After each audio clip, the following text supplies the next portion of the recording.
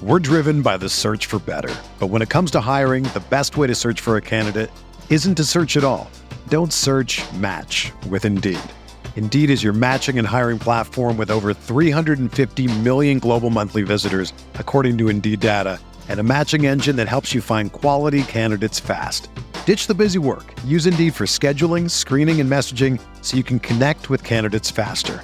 Leveraging over 140 million qualifications and preferences every day, Indeed's matching engine is constantly learning from your preferences, so the more you use Indeed, the better it gets.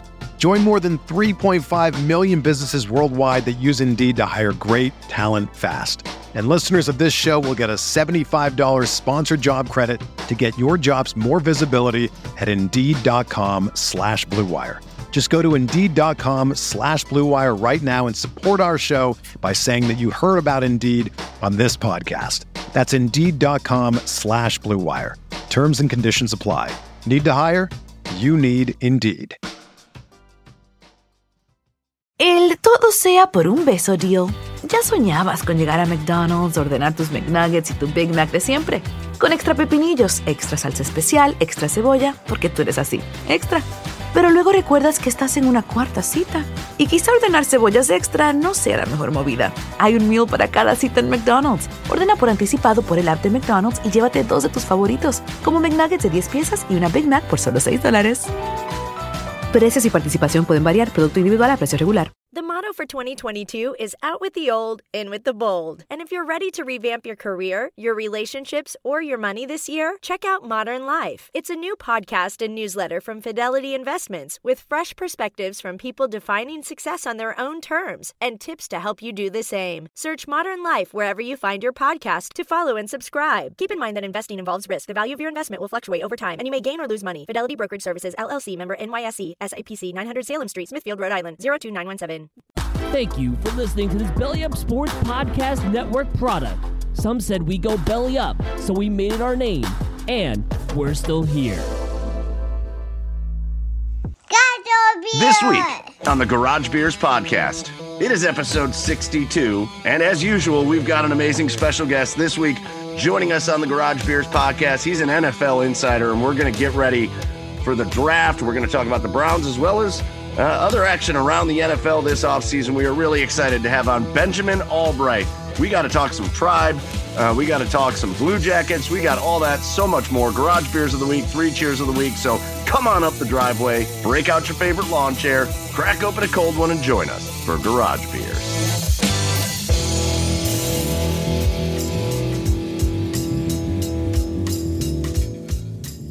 And welcome on in, everybody, to the Garage Beers Podcast, episode 62 of the Garage Beers Podcast. Go find us online at The Garage Beers on Twitter, on Instagram, on TikTok, on YouTube, on Facebook. We are everywhere. So go follow us, interact with us on our socials.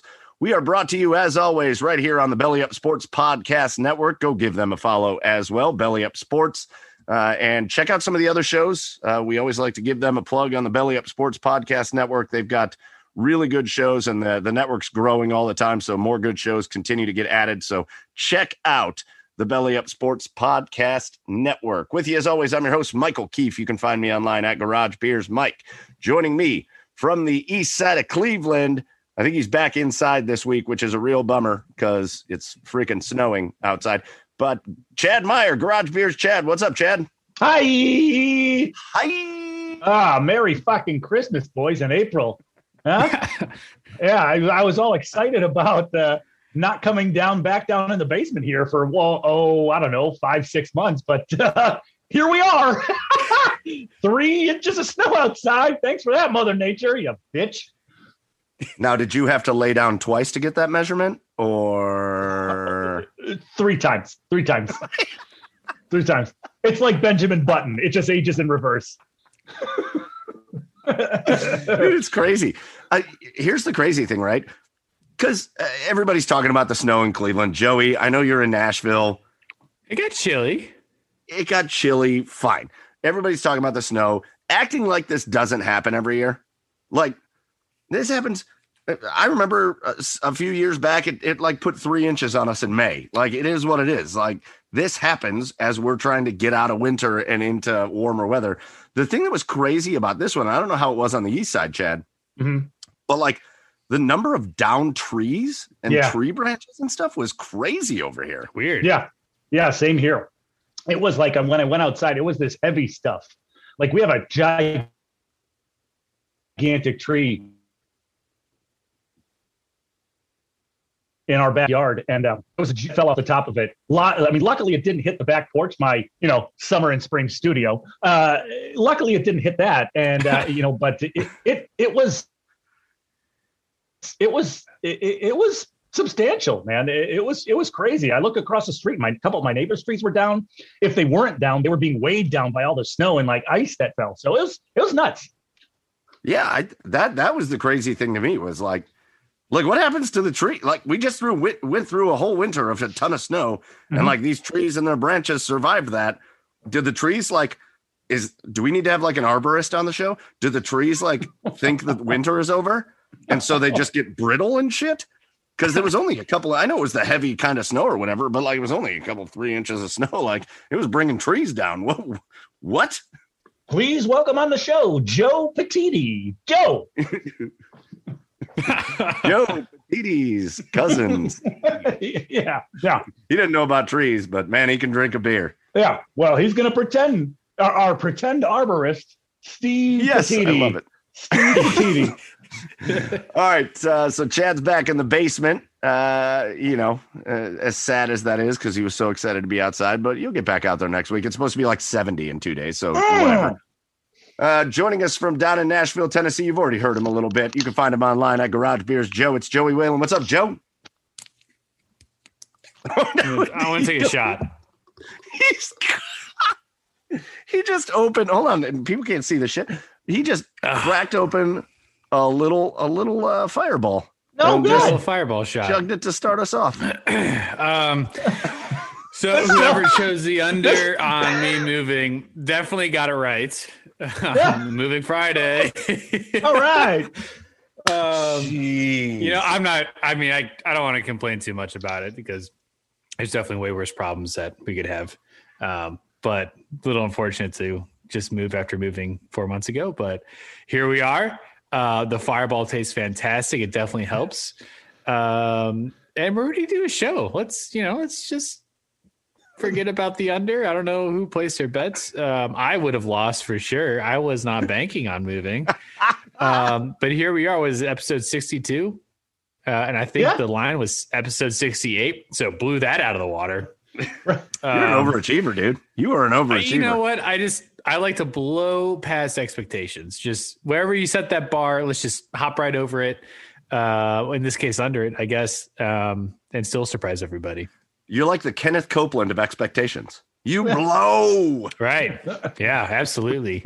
Who was that guy you sent us that one time, Mike, the fireball reminded me of it. That drink review, he did a fireball. He's like, this smells like the dumpster of a Cinnabon, the rotten kind.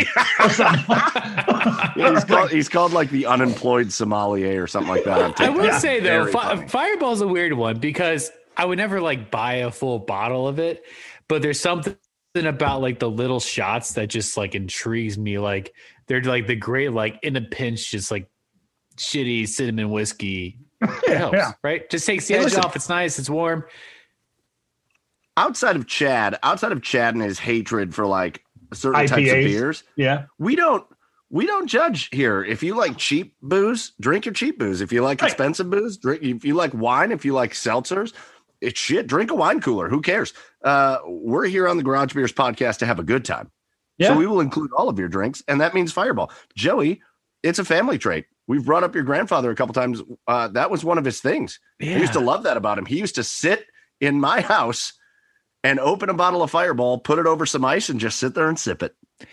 Yeah, it doesn't have like similar ingredients to antifreeze though. Like, I don't think, like I'm pretty sure it's got a lot of extra. Like, I don't think you can get it. Like, isn't like London or like the UK or something? Like, they don't even sell it because of the ingredients on it. I don't know. I'm pretty sure it really gets you going though. Like, it's definitely banned in some European countries because they're just like I don't know. It's just like cigarettes, just like rat poison. It's just antifreeze and cinnamon. Listen, Put it in the Grandpa, freezer though; it'll be fantastic. Goes down smooth. Love it. Listen, Grandpa, I'm going to need you to lay under the hood for this drive to work. Okay, I'm overheating. I'm having overheating issues. You drank enough Fireball to where I'm going to be good. Can you go spit on my engine? You want to spit on Hey, listen, Fireball's acceptable. And the little one you had just the little, the little shot of Fireball. We're mobile right now. So we just bought like a little 10-pack of the mini guys and we've been putting them in those little Dr. Pepper cans. You reminded me of the drink cart. You reminded me of the drink cart girl from a golf course. That's where you get those. That's where you don't remind me of her. Oh, I don't. Hopefully. But maybe, that's where you get the little mini shots of Fireball. I'm always bringing like the wild weird drinks here. Fireball.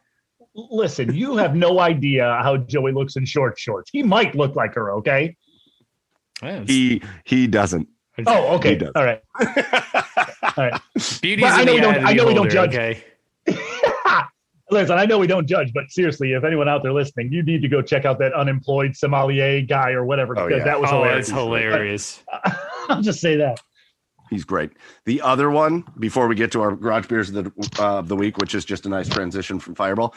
The other one that has it exploded on Twitter recently, but there's a guy on TikTok that is so funny, and his whole shtick is he's like a retail employee, and he's like interacting with people when they say the stupid shit that people say in retail. Like he works at IKEA, and he's like, oh, you found better prices at another store?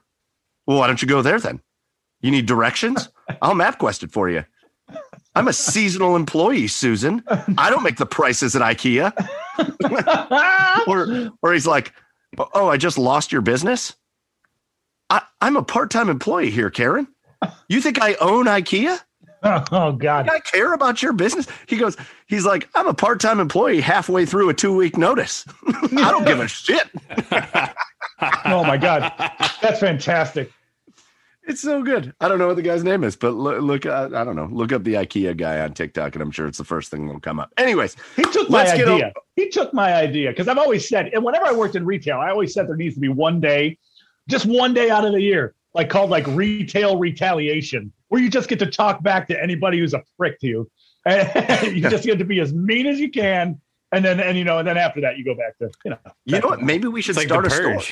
Yeah. Maybe we should start a store. Maybe we open up a store. Maybe that's our, it was a big hit in the restaurant industry for a long time. It was called Dick's Last Resort. I think there's still a couple of them out there where they just treat you like trash. There was one in Nashville, but it kind of blew up. It exploded? Excuse me? Yeah. Remember the Christmas Day bomb? Oh, whoa. Oh, yeah. Well, it hit Dick's. Dick's is gone. I mean, it's, the building's condemned. I know a little bit about condemned buildings now, but the building's condemned because it's uninhabitable because it's structurally messed up. I think it might return there, but it's not there right now, but it was there. I say we just make a retail store. We just sell T-shirts or something. What's another T-shirt store, right? We just sell T-shirts or something, except for we're just dicks to the customers. Yeah, exactly. Yeah. The customer's always right. What are you, infallible? Who do you think you are? Right. Except it's not. The customer's not always right. That's right. All right, so let's get into our next segment, Garage Beers of the Week. I'm excited for this one. I'll save mine. And we'll start it off. Joe, you've already got us going on the drinks. You've already got the Fireball flowing down there. Yeah. I'm excited to hear what you sound like by the end of this. Ooh, yeah. So let's kick it down to you in Nashville. What's your garage beer of the week this week? Yeah. Well, we're really dipping into the beer reserves. I was able to stop by the house, back to my beer fridge, which I miss so dearly. There's just having one fridge in a place of residence is really quite a shame. There needs to be a beer fridge, even if you're not a beer drinker. I don't know. Anyways, we're going back to Mill Creek out of Nolensville, Tennessee. I think 2 weeks ago I had Easy Days IPA. That proved to be incorrect. Easy Days were not to follow the drinking of that beer. So we're just going to the next one. It's called Neon Days. It's called Son of a Bitch. And then Son of a Bitch. It pretty much is. Anyways, Neon Days is really good. It's a West Coast IPA, 7.2% ABV. Nice and light. It's got really good flavor to it. Really good body to it. I'm really digging it. So definitely one of my favorites out of the Mill Creek Brewery in Nolensville, Tennessee. All right, Mill Creek making another appearance. Hopefully the omen is better on this one than it was on your last one. Chad, over there on the east side, what's your garage beer of the week this week? Oh, hi, I'm here. So I went down to Amish country, okay, and I stopped at the Millersburg Brewing Company. Oh yeah, that's pretty cool, huh? Who knew the Amish could make such delicious beer? And this is I don't know that it's the Amish. Actually making beer. Okay, Mennonite. They're allowed to use this stuff. And I got the Tangelicious Tangerine Ale. It is a delicious beverage. It is a groovy brew. It is 5.7% alcohol. It's very smooth. And I told you, man, the warmer it gets, like it's getting into spring and summer, I'm getting into more lighter beers. Like I don't want a dark beer in warm weather. All right, it's just weird. It just sits different. It's as the kids say these days, a darker beer in warm weather just slaps. It just no. It hits. Wow, it hits differently. It hits differently. Hello, fellow kids. Hello, young'uns. Youths. Hi. Youths. Hey, fellow kids. Oh hell, Chad! You just aged your own self. Yeah, damn it. Anyway, but I had an interesting experience. I felt like I was going to die in Amish country. Okay. Not really die. I mean, not really die, but it was just kind of creepy. Let's be honest. Okay. So for anybody who doesn't know, I am for my day job, I'm an operations manager for a moving and storage company. So I deliver containers all over the place. And this particular one was on an Amish farm because a customer was getting custom kitchen cabinets made. So I had to leave the container there over the weekend and, no one was there. I was cool with it. That's cool. I mean, and this is out in the middle of nowhere. I go to pick it up and the entire family is just standing there staring at me blankly. Just nothing. I wish this was a live stream because you can see like they were just staring at me like this. And I go, "Hi, what's up? What's up, everyone?" And they just continued to stare at me like a hole right through me. And I just tried to make small talk. I'm like, "How's it going today? How are chores going?" And then like, but like no one says a word to me. But all of a sudden the dad or the son, they just come like marching very fast toward me. They just go, and I go, "Oh my God." I said, "Oh my God, this is how it I said, "This is how it ends. This is how it ends for me. I'm going to die." But luckily he just closed my trailer doors and kind of like did one of those, like, you know how like you hit the back of an ambulance? Yeah. He's like, "Yep, good to go." I'm like, "Oh, okay. So I guess I'm out of here then." And I luckily I made it out safe and sound. But yeah, that was my Amish country experience. It's beautiful down there. We go down there. The wife and I like to go down there. I actually have done a lot of work down there myself, down in like Berlin, Sugar Creek, Millersburg. Millersburg's nice though. That little downtown area, the Millersburg Brewery is great. Yeah. I think since the last time, it's been a bit since I've been there last, but I think they've added food now, which is nice. Yeah. And they make some decent beers. They're connected to another place. It's called Bags. And I used to tell people about this place all the time. It's my favorite. It's a golf themed restaurant. It's like a sports bar. It's called Bags, but they call themselves an Irish Amish pub. Irish Amish pub. Okay. All right. And what? What? Huh? Yeah. But you know what? It's a good time down there. We have gotten many of our home decorations from down there. And it's a good time. It's a bit of a drive, but it's a good time. I've drank with the Amish before. There's an Amish bar out in like Hiram area that, I don't know if they're on the Rumspringer or not, but you walk in and you see all these young kids, young Amish people drinking their life away, and they were dancing. Like I didn't even know dancing was allowed in their creepy culture. Let's be honest. Okay. All right. What? You never know. Take it easy. You see why they kind of break out and like, when they come out of their shell, they just go nuts. Listen, like after you witness it. They're doing their own thing. No judgments here. Hey, You do your thing, man. No judgments either. Okay, it's just creepy. It's creepy. Hey, I like them. They make good cheese. You don't know anybody for. I know several, and they make fantastic food and cheese, and it's great. And working. Who do you know? Who do you know that's on with? You ever heard of Weird Al Yankovic? He only looks Amish. He sang a song about it. All right, so let's get off of that. And I will go to my garage beer of the week. So Joey's got one from Nashville. You've got one from Millersburg. And I went to lunch today at this place, and I picked up 2 beers. So I'm having a 2-for-1 on my garage beers of the week. Ooh. And by the end of it, I'm going to be feeling it because these are big boys. But I went over to the Avon Brewing Company, which is now just minutes from where I live. And once our house that we're building is done, it's going to still be just minutes from there. I went to the Avon Brewery for lunch, and I grabbed 2 beers to go because I was like, these have to be garage beers of the week. So the first one I grabbed, it is their Christmas Miracle, and CLE and Miracle is capitalized. So it's their Christmas ale. However, instead of just their normal Christmas Miracle, which is a fantastic beer, this is the bourbon barrel-aged Christmas Miracle, and it is like 13%. God. And again, the Christmas Miracle is a good beer. Throw in the barrel-aged, and it's spectacular. So my first garage beer of the week is this Christmas Miracle. I'm about halfway through it. And then when you hear me crack open another beer a little bit later in the podcast, that will be the barrel-aged King Coconut, which is an Imperial Coconut Porter, bourbon barrel-aged. So that one's also going to be, 10.5%. Wow. So it's going to be a fun night. It's going to be a fun night for me and these beers here in the basement. You are going to be hammered. Why not? It is Wednesday, sir. It's Wednesday.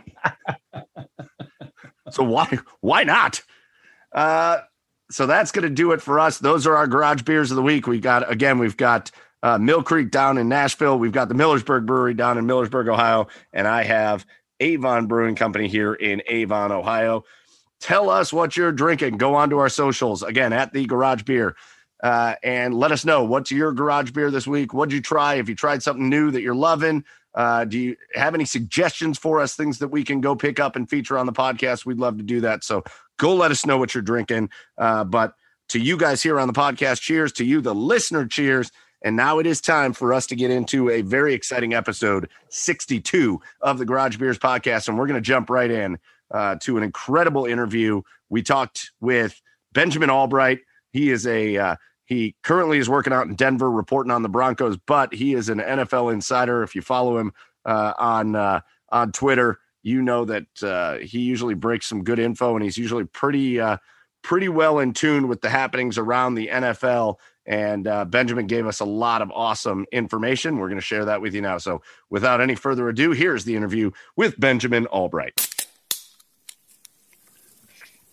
All right, now we are really excited to be joined by yet another amazing special guest here. It's officially draft week. We are in it for the NFL, and we've got a real life NFL insider joining us here on the Garage Beers podcast. You can find him on Twitter at Allbright NFL. He's a host, reporter, analyst out there in Denver for KOA News Radio out in Colorado. He does all things with the Broncos, but he covers the entire NFL as well. We're really excited to have on Benjamin Allbright. Ben, welcome to the podcast.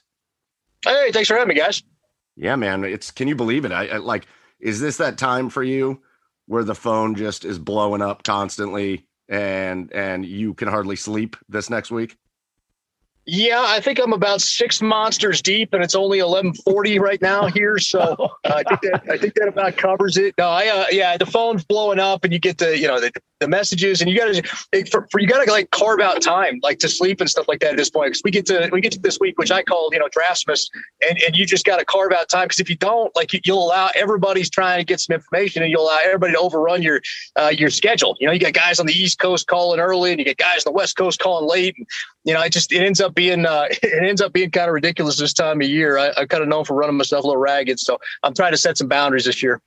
So when you do carve out sleep, is the phone on silent, or in case anything breaks, it's still up and running? Yeah, and it's still on vibrate. I've actually got a setup at my house where both my phones run through the television. So if something happens, like if it's certain calls, like it'll redirect, the television will kick on and they'll come up over the TV, so that I can deal with stuff that way. Oh my goodness. Yeah. Yeah. Well, we appreciate you. You're carving out time to sleep, and you've carved out a little time to join us on the Garage Beers podcast. We appreciate that very much here this week. I want to start light before we get into the NFL talk, though. I think this was a great question that I saw, and we'll get into a question you asked on Twitter as well. But I saw this from a Cleveland Twitter account. Her name's Molly Rose, and I just saw it, and I think it's a great question. It says, who is your favorite player from your most hated team ever? And I thought that's a phenomenal question. So to give you an example, while you think about that, I chose Steve Everett. Steve Everett, former offensive lineman for the Browns. If you don't know his story, when the Browns moved to Baltimore, he ran out of the tunnel in his Ravens jersey with a Browns bandana on. And it's one of the most iconic things. So he will always go down as my favorite player of my least favorite team. What about you guys? Well, that's a good question, man. I tell you, it's probably two players, and you got to get some context here. I actually grew up a Kansas City Chiefs fan, so sure. I used to hate football teams. Now that I work in football, I don't really hate teams anymore. Like I just don't have the energy for that. But because the next one might be an employer too. Yeah, right. So exactly. I don't really hate teams anymore. But when I was growing up, I would have to say that Steve Atwater and John Elway were probably the two. When all is said and done, John, just because he beat the Chiefs so much, and Steve, because Steve, I loved him because I loved Steve growing up. Steve was a guy who grew up in Arkansas, which, it was also, he was born in St. Louis, which I was born. He grew up in Arkansas, went to Arkansas, I was in Arkansas, and that kind of stuff. So there was a lot of things about Steve Atwater that I just kind of envied. And then now, and I actually told him this, I think like a couple of weeks ago, because I get to see him once a week. Like he comes on our show once a week as a Benchmark's guest. And so he's the nicest guy in the world. And I'm like, dude, I used to hate you so much. Like I loved you, but I also hated you so much. And you're the nicest guy in the world. And I try to push his buttons. Like I try to push Steve's buttons a little bit. Like I'll basically, because he spent a bunch of money being a producer on a movie that went nowhere. It was like this horror movie called Dead Tone. So I'll mess with him a little bit on that. Or, I deliberately left him off my Mount Rushmore of all time greatest Broncos players or whatever, just to see. And he was like, no, man, I'd probably leave me off too. And I'm like, you're not supposed to say that, dude. You're supposed to call me an a-hole for doing this, And like, so he's just like the nicest guy ever. So Steve, long story short, Steve Atwater's my answer. Love it. Chad, what if I threw that to you? What would you say? God, well, obviously being from Cleveland, I hate all things Pittsburgh. So, but I couldn't help but love the way Hines Ward played the game. I traditionally love the guys who just kind of grind it out. Will do the guy you want on your team, but the guy you hate playing against. And I think that was Hines Ward from a football standpoint. So that's probably on the team I hate the most. Hines Ward is probably my player. All right, there you go. All right, so like we said, we're officially here in draft week. Ben, are you traveling for the draft? Are you coming to Cleveland? Originally, I had planned on it, but as of a week ago, I got a promotion, and now I'm like the official Broncos insider, for the team and all that kind of stuff. So I actually have to be at Team HQ for the draft now. So I got a plane ticket. If anybody lives in Denver and wants to go to Cleveland, I got a non-refundable. I can transfer to you. Oh my God, I might. I would tell you I might actually know somebody that would use that, but I'll talk to you about that later. So is that cool for you then? Or do you get some different access now with the promotion? Where you have some different access inside the building on draft night? I get officially, I guess I'll get a little more access. The main thing is like the perks. Like now I get a seat on the plane when the team travels. Things like that. I already had connections to the building or whatever, but now they're, because the radio station's the official partner of the Broncos, there's kind of a priority, kind of more so than normal. So it's really, it's like a title bump and a status thing, but getting the seat on the plane, I think was the big thing for me. Love it. Yeah. We're very excited here in Cleveland. Draft here the next weekend. It should be a fun time to showcase the city, go down there. How do you like the draft moving from city to city? Love it. Hated the New York thing. Hated it. Hated doing that every year. I guess I kind of get used to it, and I knew where the nooks and crannies were, but I just kind of hated it. I love the fact that they're going around giving everybody a taste of this, get everybody an opportunity rather than trying to bring them all to New York where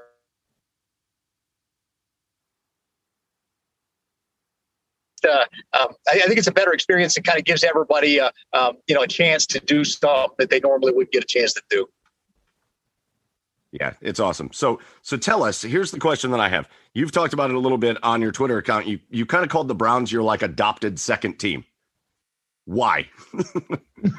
Yeah. Who would do that until last year? So I'm an emotional masochist, honestly. It's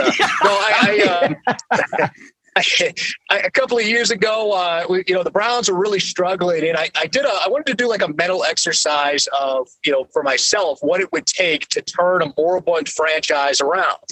And I picked out 3 franchises, and I kind of did some deep dives on the roster and what they should do through the draft and all this other stuff. And the Browns were the team that kind of did what I suggested that they should do. And I was like, if a team does this and it pays off, maybe there's something to it. So, as they continue to do the things that I was suggesting, more or less, not every single thing, but more or less, broad strokes. And they continue to start building up. And so all of a sudden there was success. And I'm like, well, you know what? Benjamin Allbright, you genius, and so humble too. Don't get me wrong. It just became a thing. I became emotionally invested in it. I became emotionally invested in this franchise succeeding because they were doing things that I had kind of suggested they do. So that's really where it came from. It helped to have some friends that were up there for a little while coaching and in the front office and consulting and all that kind of stuff, and that helped. But I became emotionally invested in it. So now you got Stefanski up there. By the way, I try to tell everybody that dude's going to be a winner. That's to me, that's kind of got me plugged in. They're the one that since I can't have fanship as I cover a team, right. They're the one I can root for because there's no like conflict of interest, if that makes sense. So I can kind of root for them to win games, except when they're out here in Denver, and that's kind of a thing. All right. Yeah. So that's great. I mean, we'll definitely take all the fans we can get here. I mean, it's part of it, but so you said, I mean, they followed your plan for success. We said on this podcast, it was going to be the offseason of the defense. How do you feel? What are your thoughts on what the job Andrew Berry has done in this offseason? I think it's been pretty good. He's certainly scalped the Rams, hasn't he? I think he's done a good job. I think he's, and you'll have to pardon me here. I'm throwing my mask on as we walk inside the building here. Just no worries. I think he's done a great job. I think he's a guy that, that is got a good vision. He's got a good head on his shoulders. He's smart. He's analytical. He understands what the team needs. And it's not about an ego kind of thing. It's about going in there, getting the things done that, that they need to get done. And I think that's a credit to him. Setting ego aside in an industry full of egos, it can be tough. And so I think that anytime you can find a guy that'll do that, I think that that's the way to go. Yeah. So we're not really sure what we should be doing. You as an adopted Browns fan, you gotta know this now. I'm not really sure what we should be doing this week. Normally we're a week out. We're talking about which player we're going to take with our top 10 pick that we inevitably have. That's going to fit one of 400 holes that we have on the team. And all of a sudden those holes you can't say there are no holes, but those holes aren't quite as glaring. And you're picking 26th. Is this how the other side lives, Ben? Like, what do we do? It very much is. I was going to ask you guys how the culture shock was, waiting for the draft to come to you. So we have to take like a good player shock was and how that kind of stuff goes. But no, it's different feeling, isn't it? Oh my God. Well, I don't even, I just like, we're going to take a player and I'm going to be like, all right, cool. That's good, I guess. What? Yeah. I don't even have to analyze it. I'm blowing my own mind, Ben. Like we can take the best player available. It's weird. It's a different feeling, right? Like not knowing what's going to happen and then jumping in there and having to do all that. So I think that it's certainly fun. It can be fun. It creates an air of mystery because you're not going to go out there and blow it by drafting the Johnny Manziels of the world because some homeless guy is telling you to take him there at whatever. Yeah, wrecking this. Although maybe that would work this time around. Maybe not Johnny Manziel for sure, but maybe the homeless guy. Yeah, right. Yeah, maybe we need to find that guy and do a retrospective. I think a 30 for 30. All right, so you said one of the reasons that you became a Browns fan is because when you were proposing how you would fix the team, that's kind of the way they started going about it. So let's use that expertise. If you're the Browns, you're on the clock at 26. You obviously don't know who entirely is going to be there. with the entire offense returning, which is the craziest. They didn't lose one offensive player. They have all returned. So it's probably going to be defensive. What are you looking at? What do you think the Browns should do in the draft this week to just keep their momentum moving forward?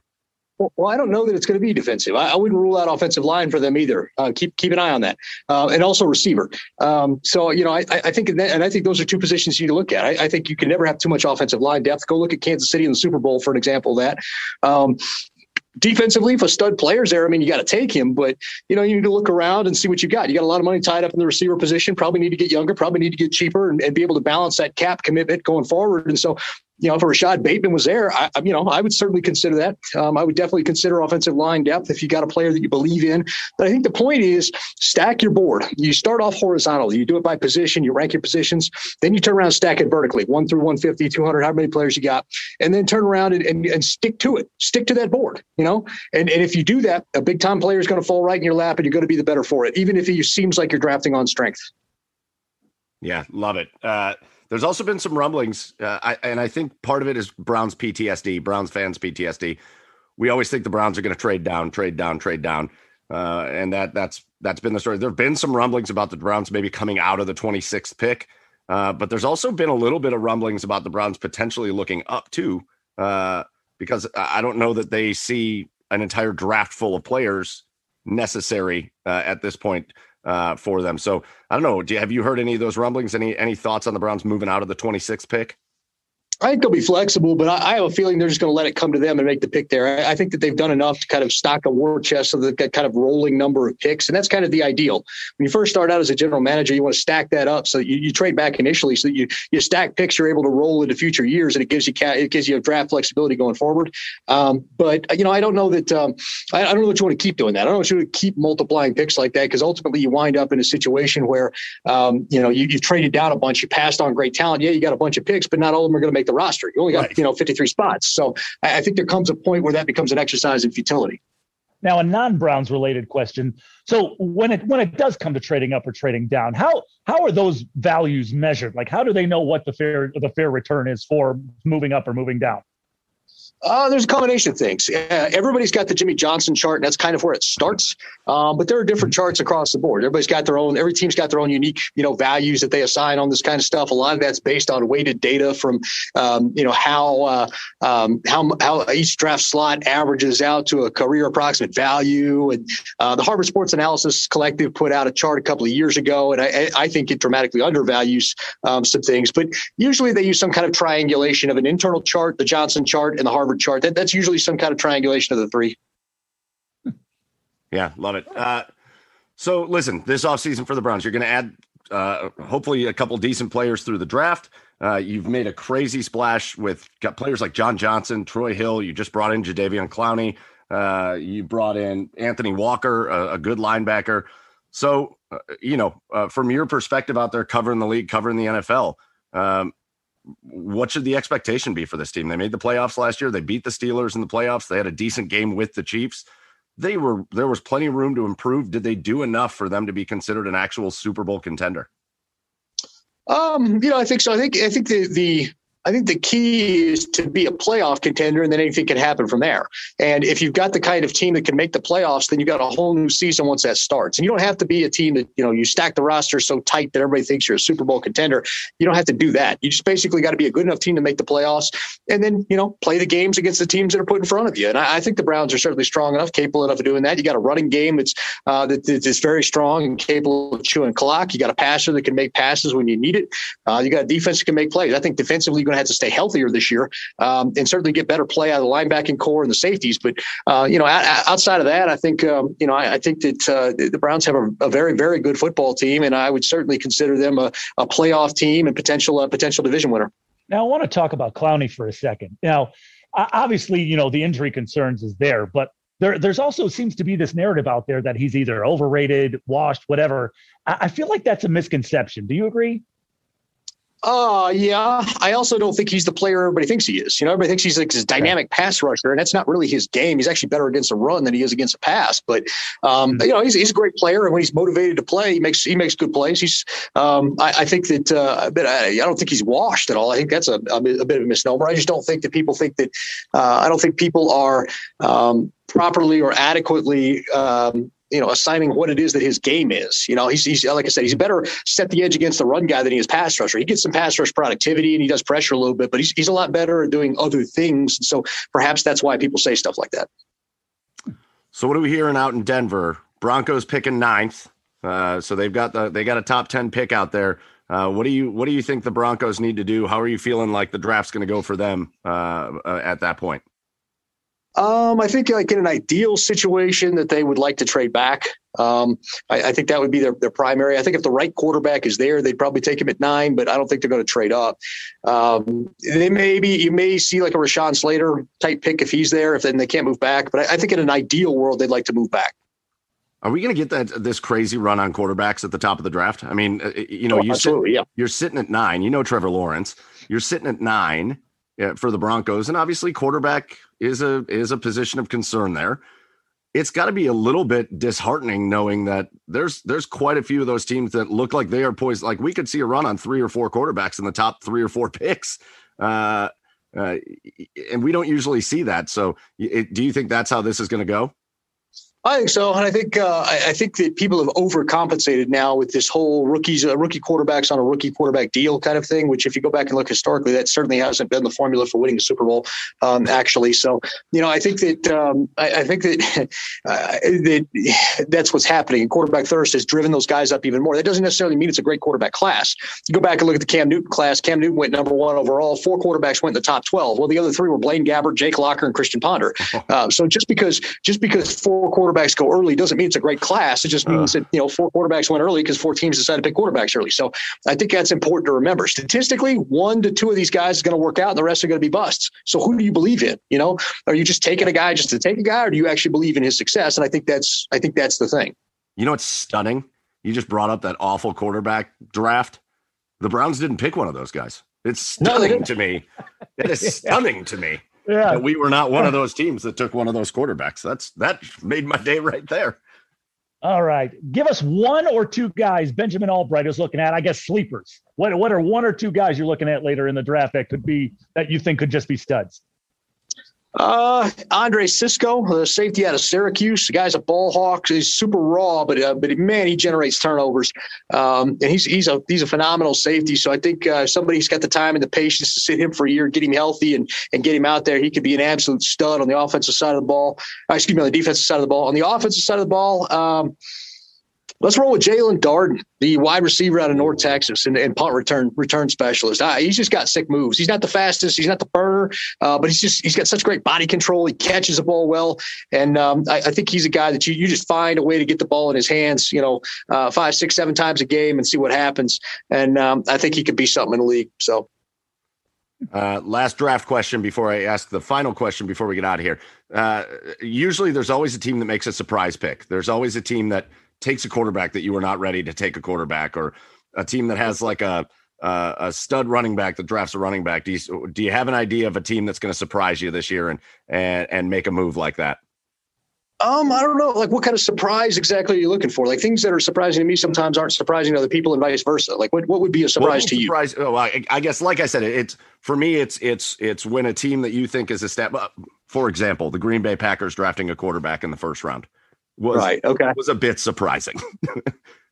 New England maybe trading up for a quarterback. Is that a surprise to people? Chicago try to get up for a quarterback. Would that surprise people?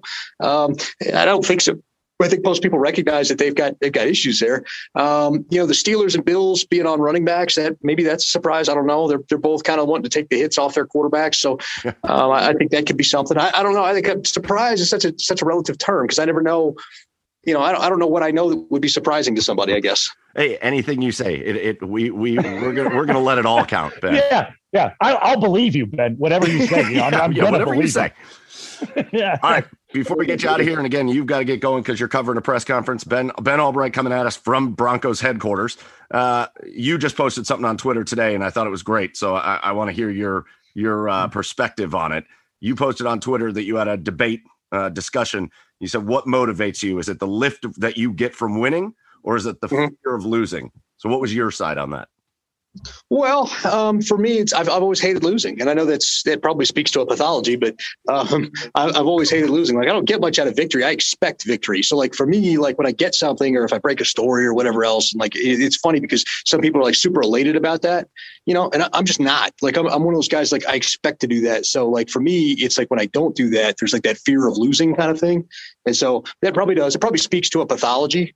On my part, but really I was relating that to money, because people's answers tend to be different. When you ask that question in terms of competition, it tends to be one thing. And then you turn around and ask them about it from a monetary perspective, like on a bet, and their answer tends to be the opposite. So for me, it was just a fascinating character study, because, but I'm one of the rare people where the fear of loss is both. Like, I'm not afraid of losing money, but you always remember the losses more than the wins. At least I always do. Yeah. Screw you, Schefter. I was on that story before you were. Yeah. No. Yeah, I don't know. I think I'm a little different. I think I'm the lift of winning. It means you're probably healthy. You're probably very, very mentally healthy, sir. I'm going to tell everybody I know that you just said that, because they may disagree with you. But I don't know. CGI. It's the CGI. It's all fake. Yeah, that's right. That's right. Right. I thought that was fascinating too, and it'll be interesting to watch, because you put a poll up. It'll be interesting to watch how people react. So, hey, listen, man, we're going to let you out of here. We really appreciate you taking a little time. I know you got to go cover a press conference out at Broncos headquarters. Again, go follow Benjamin Allbright at Allbright NFL on Twitter. Do his case study. Take part in his poll, fear of losing or lift of winning. But Ben, good luck this week. Try to get some sleep every once in a while, and have a good time covering the draft and covering the Broncos out there. And please tell Mr. Elway, I hate you, but darn it, I respect you. Signed Cleveland. Signed Cleveland. We're not exactly going to Hooters to split a plate of wings, but if I see him, I'll relay the message. Yeah. All right, Ben. Good luck this week. Thank you so much for coming on. All right, guys. Take care. And once again, thank you to our special guest, Benjamin Allbright. Go find him on Twitter at Allbright with 2 L's, ALLBRIGHT, NFL on Twitter. And again, Ben always gives good NFL insider information. And I love what we talked about a little bit, that he's kind of adopted the Browns as his second team, even though he's out in Denver and does a lot of work with the Broncos. So again, big thank you to Benjamin Allbright at Allbright NFL on Twitter for joining us as we prepare for the NFL draft here in Cleveland in just a couple of weeks. Not even a couple. Well, a week. I guess. A week from when Jesus. Everybody's going to be listening to this. Jesus. Yeah. Hard to believe. And like we've talked about on this show, it's kind of fun because it's like, hey, Browns, like, just take somebody that's decent. Yeah. We're not sitting here talking about like, oh, they got to get an offensive lineman, or oh my God, they need a quarterback, or they need this. They don't need any of that stuff. Just like go get a decent player and let's do this. It's almost like, when you're growing up and you did like kids' birthday parties and you're in those machines that like, there's like air blown and there's a bunch of like tickets with prizes on it. Oh yeah. You couldn't be wrong, right? If you got a prize, it was a prize. You couldn't pick the right one. That's what the Browns draft is. Do it. You're out there. There's a bunch of draft picks. You're just grabbing for one that might help the defense. That's what they need to do. They might take a wide receiver. Who knows? They probably won't. But they're just out there grabbing tickets, and they're just gonna, you know what? It's not gonna be detrimental to the year. It could probably only help the team with depth. Joey, I think you've come up with a wonderful idea. I think they need to put one of those cases in the war room for the Browns, in the draft room. They need to put one of those big plastic, it looks like a freaking shower, in there. Just stick Andrew Berry in there and write all the prospects' names on pieces of paper, and whichever one he grabs. Yeah. That's who they take. Right now. I like it. I'm going to hit him up. I'm going to direct message them on Twitter. So call him up. Hello, Browns. I've got an idea. Hello, Browns. Yeah. No, you may not. You're going to want to hear this. You may not have thought of this. I guarantee you we haven't thought of it, sir. You may not know me, but I'm kind of a big deal.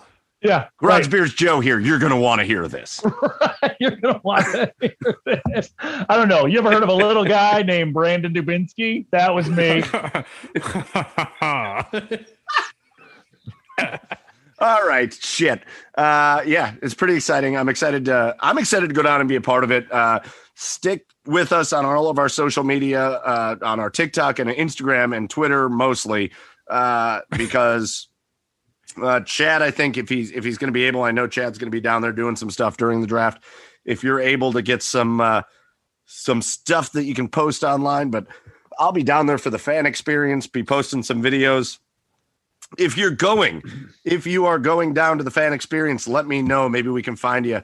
I'll be kind of moseying around downtown Cleveland all weekend, as my vaccine will be fully kicked in at that point. Ooh, so I'll be feeling myself. I'm all feeling myself down there, and I'll be down there participating in the events. So if you're going to be down there, let us know on the show, and maybe we can meet up, have a garage beer or something like that. But yeah, super exciting. 1 week from right now, it's the NFL draft, and the Browns have the 26th pick. So it's amazing. Yeah. All right, so let's get off the NFL. I will say next week we will do our second annual Garage Beers NFL mock draft. I'm very interested in that. I still haven't decided how we're going to do it because I don't know that we can do 26 picks. No. However, I'm very excited to see Joe, because Joe's got a lot to live up to from last year. I nailed it. We went through and did our top 10 because the Browns drafted 10th. We did our top 10, and Joe just nailed his picks. Yeah, absolutely nailed them. Well, yeah. You call me an expert analyst. We haven't defined who they are, but they call you what? An expert analyst. Analyst. Whew. I don't even know why we had Ben Allbright on. We should just ask the question to Joe. Right. Well, I'm here. So we'll have that on next week, and we'll have a lot more as far as getting prepared for the draft. So tune in there as well. So let's get off football for a little bit as we move along here on the Garage Beers podcast, episode 62. Let's talk a little bit of baseball. The Cleveland Indians, they've started the season, and guys, it kind of has been what it is. Tom Hamilton said it best. Again, we're recording Wednesday. They were supposed to play the White Sox tonight. We got 3 inches of snow. They postponed the game. So I was listening to the game last night where the White Sox put up 127 runs again. And Tom Hamilton said it best. He said, welcome to kind of how the rest of the league has lived for the most part. When you don't get the starting pitching night in and night out, that's just absolutely dominant. I think we have to remember here in Cleveland that for the past nearly a decade, night in and night out, pretty much every pitcher that has taken the mound for the Cleveland Indians would at worst be like a number 2 pitcher for another franchise. Yeah. That is what has happened here, and that isn't the case anymore. These guys outside of Bieber, who is, by the way, Shane Bieber, real deal, Cy Young caliber. I mean, this is, it wasn't a fluke. It's never going to be a fluke. Shane Bieber is a perennial all-star, a perennial threat to win the Cy Young, one of the great pitchers in baseball. He is so good. I'm just waiting for Paul Dolan to come out and say, enjoy him. Oh, no. He is enjoy him good. Don't say it. You know what's so bad? You know what is the worst part about that, Joe? Is they don't even have to say it. Indians fans should just know it. We should know it. You should just know it. You just enjoy them while you can. Have you ever been Bieber? Have you ever been a part of a fan of a team and just been like, holy shit, that guy is so good. Oh, he's not going to be on the team next year. Huh. Well, and Bieber's giving it the kiss of death. What's the kiss of death in Cleveland with the Indians? No. I'm willing to talk extension. Yeah, the kiss of death is, I want to be an Indian long term. Yeah. Cool. Bye. Yeah. Have you met the Indians? We don't do that here. Oh no. But listen, and I was having this conversation with Chad. I think I was just a year too early. Last year, we talked to Matt Lodi here on the podcast, and one of the things that I said as we were kind of prepping for that shortened season and all was, now the Indians, at that point last year, the Indians don't have Clevenger anymore. The Indians don't have Bauer anymore. The Indians don't have Kluber anymore. It's a dramatically changed pitching staff. And I think we are so for good reason. We talk about the way they develop pitching like it's infallible, like it's, whoever's the next one up is going to be great. And I said last year, are we sure? Like, are we sure Aaron Savali is going to be that? Are we sure Zach Plesac's going to be that? Are we sure these guys are going to do that? And it turns out that last year, well, they did pretty much. Like all the pitchers for the Indians last year were really good. It's this year. I feel like I was just a year early, where Savali's looked pretty good. Plesac's been downright rough to watch. And then who knows what happens with the rest of this? Is Tristan McKenzie a thing that's going to... Logan Allen has not figured it out at all.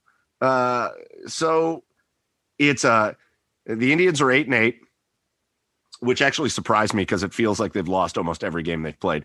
And you obviously have a significantly worse offense than you've had in the past 5-7 years. But now it's that pitching staff that it's not dominant anymore. Nope. And that's a scary thought. I would disagree with that. I mean, obviously to date, they haven't been dominant in the season, but I've conditioned myself to just I don't even know where the panic button is in April. Like I left it at home. I don't know. It's probably in the sinkhole, honestly, at this point. The panic button doesn't show itself until probably this time in May. So probably 4 weeks from now, if we're having the same conversation, I think that's an issue. And, obviously, here's my question. I'll pose this question to both of you guys. So, yeah. And Joe, you can take it first because this was your point, but I'll pose this question to you. We've done that every year because, again, notoriously under Tito Francona, they've not been a fast starting team. But I think we can all agree that talent-wise, this team, unless some players play over their head, this is probably closer to the lower end of the talent pool that they've had since Francona's been here. That's not it. So can they afford to do that? Can they afford? Hold on, wait. I told you I would crack my second beer. Can they afford to do that? Can they afford to just say we're a slow starting team? We're going to be better. Do they have the talent? Yeah. See, absolutely they do. Here's the thing about the Indians, and you would be hard pressed to find a season under the Tito Francona reign where they weren't 500 or close to 500 into June. They're a slow starting team, whether that's because of the pitching, whether that's because of the offense, they're a slow starting team. And most years we are out there winning the Central Pennant. We are out there competing for a playoff spot, even though we're a 500 team up until almost the All-Star break. And that is almost every year that Tito has been at the helm. So I don't press that panic button quite yet. You still have some time where people like Jose are going to start heating up. People like Fran Miller are going to start heating up, hopefully into late May, especially when the weather gets warm and the ball has a little more pop off of it. We've had maybe like 4 games where the weather's been like really good, really like an electric atmosphere for the ball coming off. I know the other team hits home runs. The White Sox were hitting the ball 500 feet last night. That's good for the White Sox. I don't think that's going to be sustainable for the whole season, though. And when did the Indians put up numbers like that in April or May? Never. If it is, again, the point is, it's a one-off. It's not what they play. It's not the type of ball they play. They will be a team that comes through June through September, and they're going to be dominant pitching. They're going to be somewhat consistent on offense, but consistent when they need to be. And they're going to start stringing together some wins. This is not the time to panic. It's never been the time to panic. There's a very, very rare set of circumstances where we've been in control of the division coming out of May. Chad? Period. Oh, I totally thought you were going to have a rebuttal out of that. I was still formulating my response. No, I have another question that I've got, but I'll let you respond before I get to that. I say this over and over again. It's my constant battle with this team is I don't want to hit the panic button, but at the same time, with the perpetual year by year, we're going to have to trade our top talent. We're going to have to trade our top talent. You knew that eventually that well was going to run dry. And so far here at the early going, I think it is biting the Indians in the ass a little bit.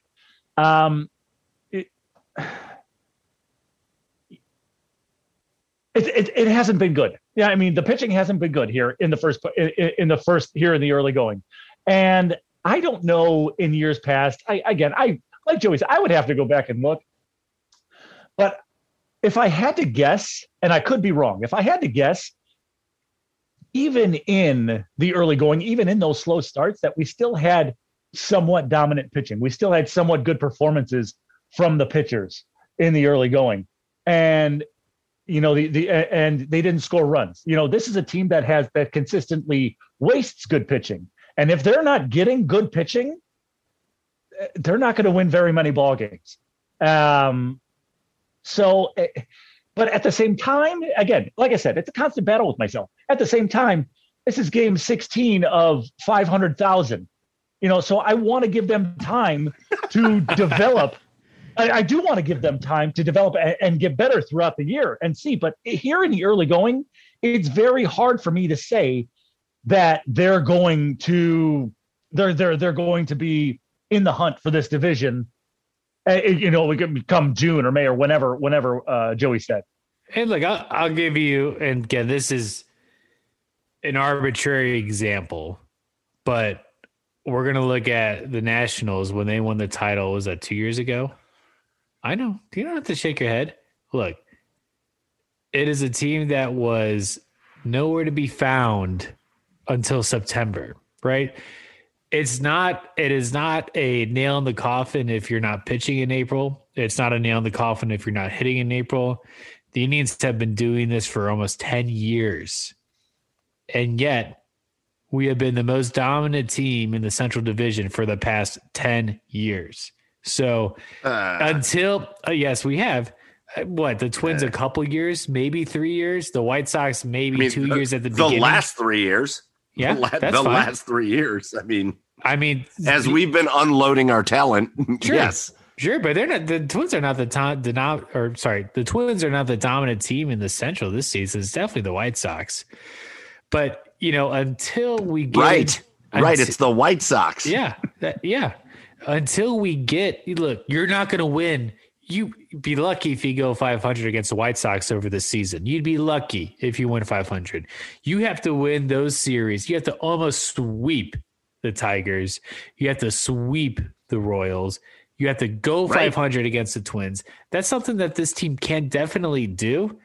And it's just way too early to hit that panic button. It's part of the tribe and their team figuring out what they are, what they have. And, you have a lot of new pieces this year. You have a lot of new bullpen pieces. We don't know the closer role. That's not defined.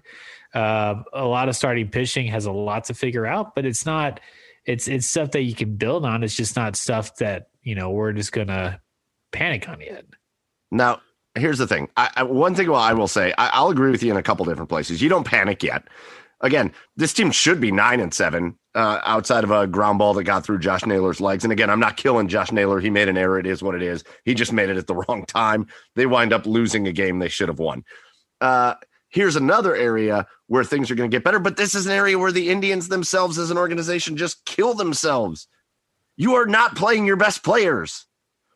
You have your best players in other locations.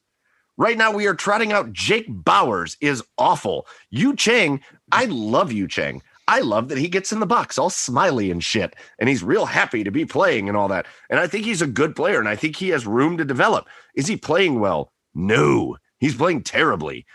You've got, and again, I don't know that Bobby Bradley's going to come up and do anything, but he's a threat in the lineup at least. He's a threat. If you make a bad pitch to Bobby Bradley, he's going to hit it 2 miles.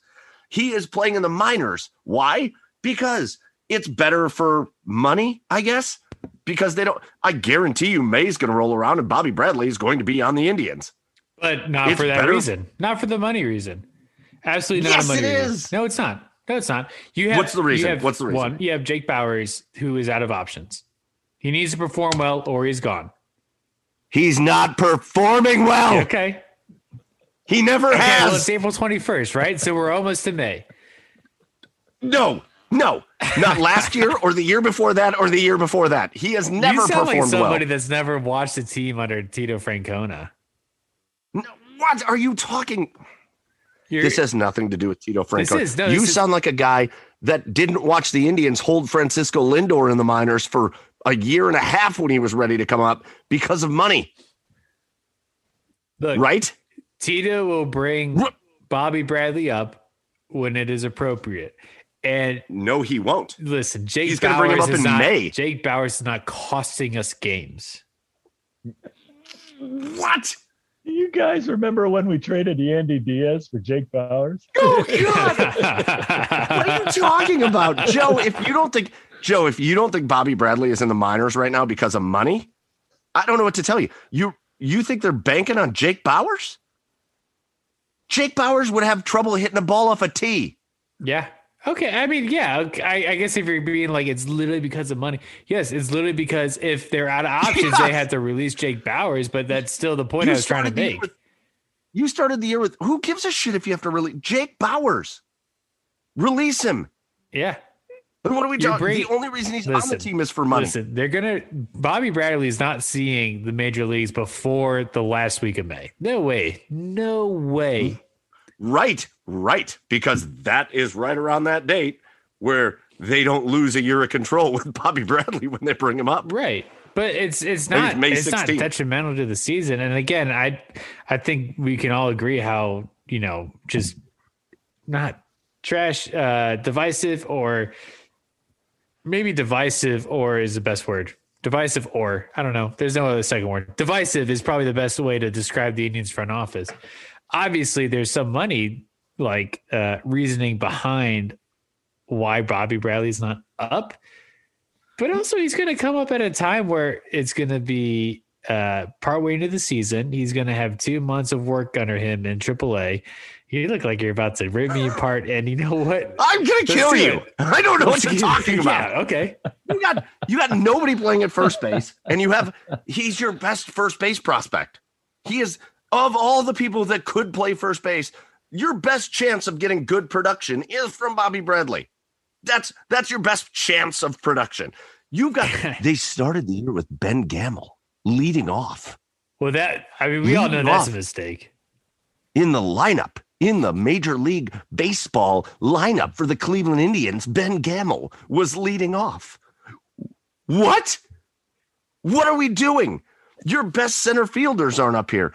Your best outfielders aren't playing for the team. Your best first baseman doesn't play for it's just, again, and I won't be too stupid. The reason I was saying this was I was agreeing with you. I think they're going to get to a point where they're going to go, okay, we'll bring Bobby Bradley up. And do I think he's going to help the team more than Jake Bauers? Yep. And I think they'll get to a point where they're going to feel forced to bring up either Bradley Zimmer, or who I don't have any faith in, or Oscar Mercado, who I do have a little bit of faith in, or Daniel Johnson, who, Jesus Christ, can we get a look at this guy? They're going to bring up some of these other guys. So I do think, are they going to produce more? Sure. No matter what they do, though, if it's Bobby Bradley or Jake Bauers or Daniel Johnson or whatever, you still don't have the level of talent on this team that you had in years past. Now, here's the other question I have for you, though. And you guys can both talk about this. Joe, you brought up specifically the style of play for the Indians. Correct. What is the style of play? What's the style of play for the Indians? Because here's my thing. We talk a lot about, remember, the only time the Indians have gotten out of for all this, they've dominated the Central. They've been the best team in the Central, blah, blah, blah, blah, blah, blah, blah, blah, blah. The only time they have gotten out of the divisional round of the playoffs was 2016. I didn't say playoffs. I said Central. No. I'm not. Don't argue. I'm just saying, yeah. I'm just making a point. The only time they have gotten out of the divisional round of the playoffs was 2016. That was it. Yeah. That was it. Again, this is that run. This is where people, the Indians have been so good for the last decade. No, they haven't. They've made the playoffs, and that's it. Congrats. The only time they've gotten out the divisional round was 2016, and I will contend to you, Joe, that's the only time they had an identity. That's the only time they had a style of play, Joe and Chad, because if you'll remember, 2016, they had a very clear identity. They had a couple big boppers in the lineup, right? You got Mike Napoli, who was strikeout or hit a home run type of guy. You had Francisco Lindor and Jose Ramirez both hitting for some power, but also hitting for great average. And then you had other guys that were just good contributing ball players.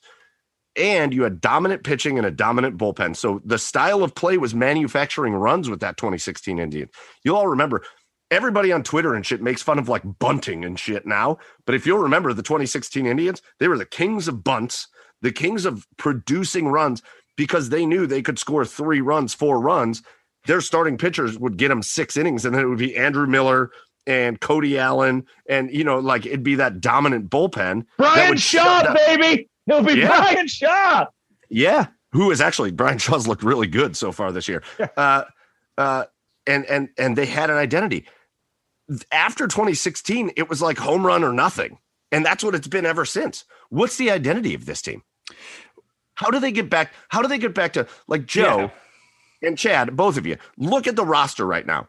How should this team play, and how do they get to? Because I don't know how they're going to get to a consistent offense. Well, it's I get that. You can't identify the identity of this team this early into the season. That's something that is grown throughout the season. Okay, listen, Joe, but they need. Joe, this is a podcast. I need an opinion. I'm getting my opinion. The identity this team needs to be successful is a team that can manufacture on the small ball, which I feel like, look, every team in baseball needs to hear that, because not every team, unless you're the Yankees, who that's going very well for them this year, but unless you're the Yankees, who has the potential to hit an insane amount of home runs, unless you're honestly the Angels, who hit an insane amount of home runs, like teams like that, unless you're like that and built like that, you need to play small ball. You need to get base hits. You need to stop swinging for the goddamn fence. You need to get people over, and you need to score 1 run instead of 3. Like, you need to get the guy from second home and not worry about getting the ball over the fence and getting 3 runs home. Like this, it's just, it seems like such a fundamental thing. But there's so much more that goes into it, whether it's, people playing for stats and contracts, people playing for, that's actually pretty much it. All I can think of is people playing for those statistics and playing for, and maybe home run numbers equate to, better favor within the team or better favor when it comes to contract talks. That's the only thing I can think of why there's so much swing and missing going on, because it's not, look, baseball is very hard. I'm not going to sit here and say baseball is easy. If it was easy, everybody would be playing it. It's an incredibly hard sport. It might be one of the hardest sports. Hitting at baseball might be one of the hardest things to do. I think it's the hardest thing to do in sports. It could be the hardest thing to do in sports. Ooh. Yeah, I think. But it is not as hard as these professional players are making it seem to be. These professional players can hit singles, can hit doubles, but they are not, because they're trying to hit the ball over the fence, and it's just not the right style of play. I don't know why this home run craze is going on, but the Indians trying to do that, which are resulting in them just popping the ball up, just shooting the ball on the ground, pulling the ball on the ground and getting out. Like, it's not equating to runs for our team, and they need to take a step back and reassess how to score runs in baseball. As simple as that sounds, they are not doing it correctly.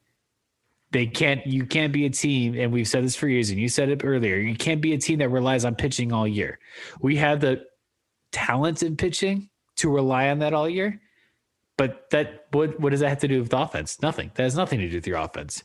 Well, if your pitching is great, that's a benefit to you as a team. Chad, I will let you jump in, but the reason the Indians were successful in 2016, the reason they win as far as they did is because of this. When you can produce runs, especially earlier on in the game, it puts pressure on the other team to produce runs. And that's when you see the other team, their swings start to get longer. They start trying to do too much. That's what the Indians were so good at in 2016, was they would get on the board and they would just pop open like a 2-0 lead. And you got to a point where that felt insurmountable because A, the pitching was spectacular, but B, the other team they pressed to do as much as they could do. You had everybody trying to tie games up against the Indians, and that's where you want to be. This Indians team are trying to be those guys hitting 1 million home runs, and they're not getting a lead, and they're not scoring any runs. It's crazy. Chad.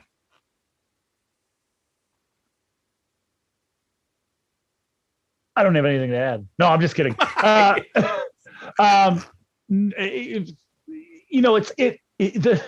The style you guys want the Indians to play is the style that they should play. The problem is that they're not doing it.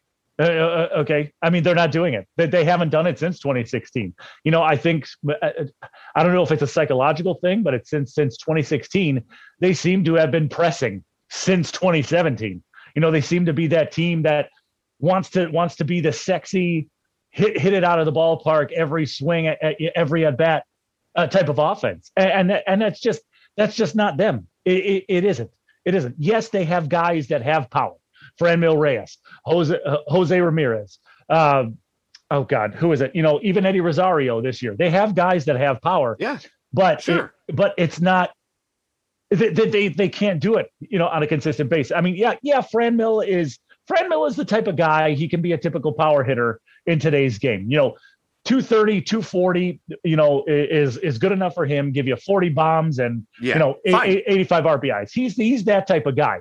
But you have a guy who's an actual good hitter, like in Jose Ramirez, with power. Yeah, he's probably going to come around and have a pretty good year. But he's a guy. He's a guy that before it was this home run craze, before this MVP, he was a guy that hit great for contact. And that's exactly what this type of team is around those couple of guys with power. So, yeah. Well, I'll tell you, it's like 2016 happened. And listen, this hurts me a little bit to say because I loved it and I love the player. And I think he was more productive than people will remember him in Cleveland. But it's like that Edwin Encarnacion signing changed the whole dynamic of how the Indians were going to play baseball.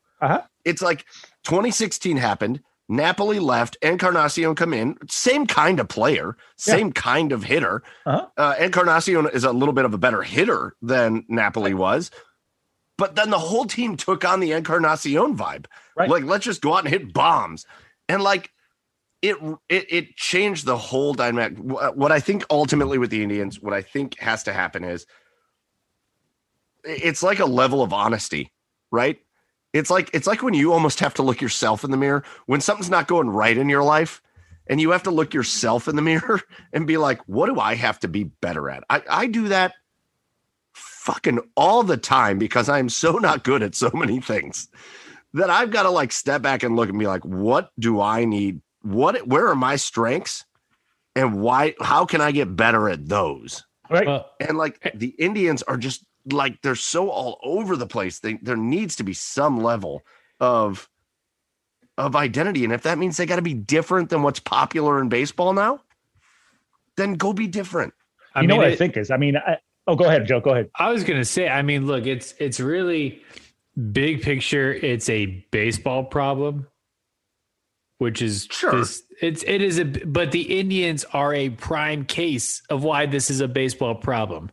This is happening on other teams. It's not just the Indians. It's happening on other teams, but it's costing, and it can cost the Indians later down the road this season and future seasons if they keep playing in a way that they're just trying to hit the ball over the fence. Like it's not sustainable, and it's not going to create a good ball club. Like there's other things that we can do. We be in the front office, not us, to make this team the best team it can be.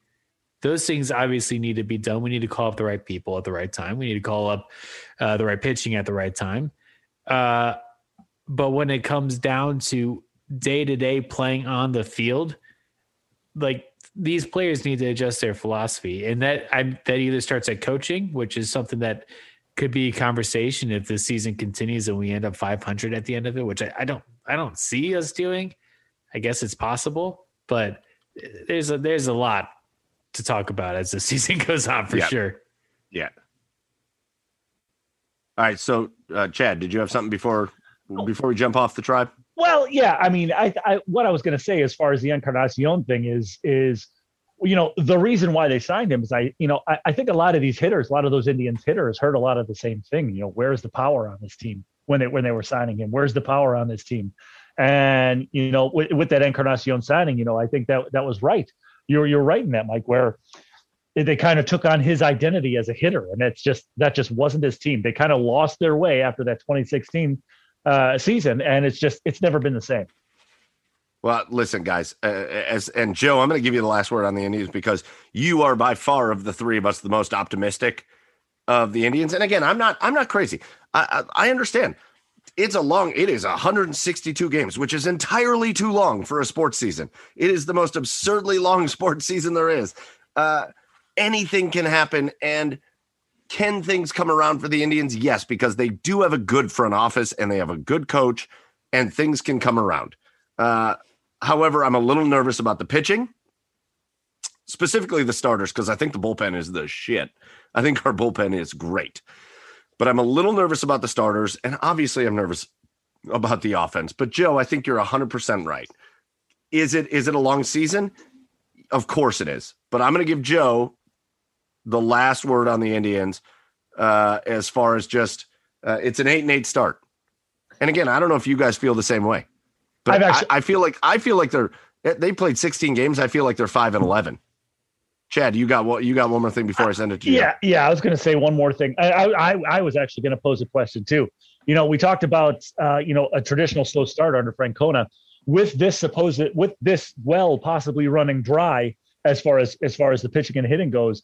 How does it, say they have a losing season? How much longer is that slow starting excuse?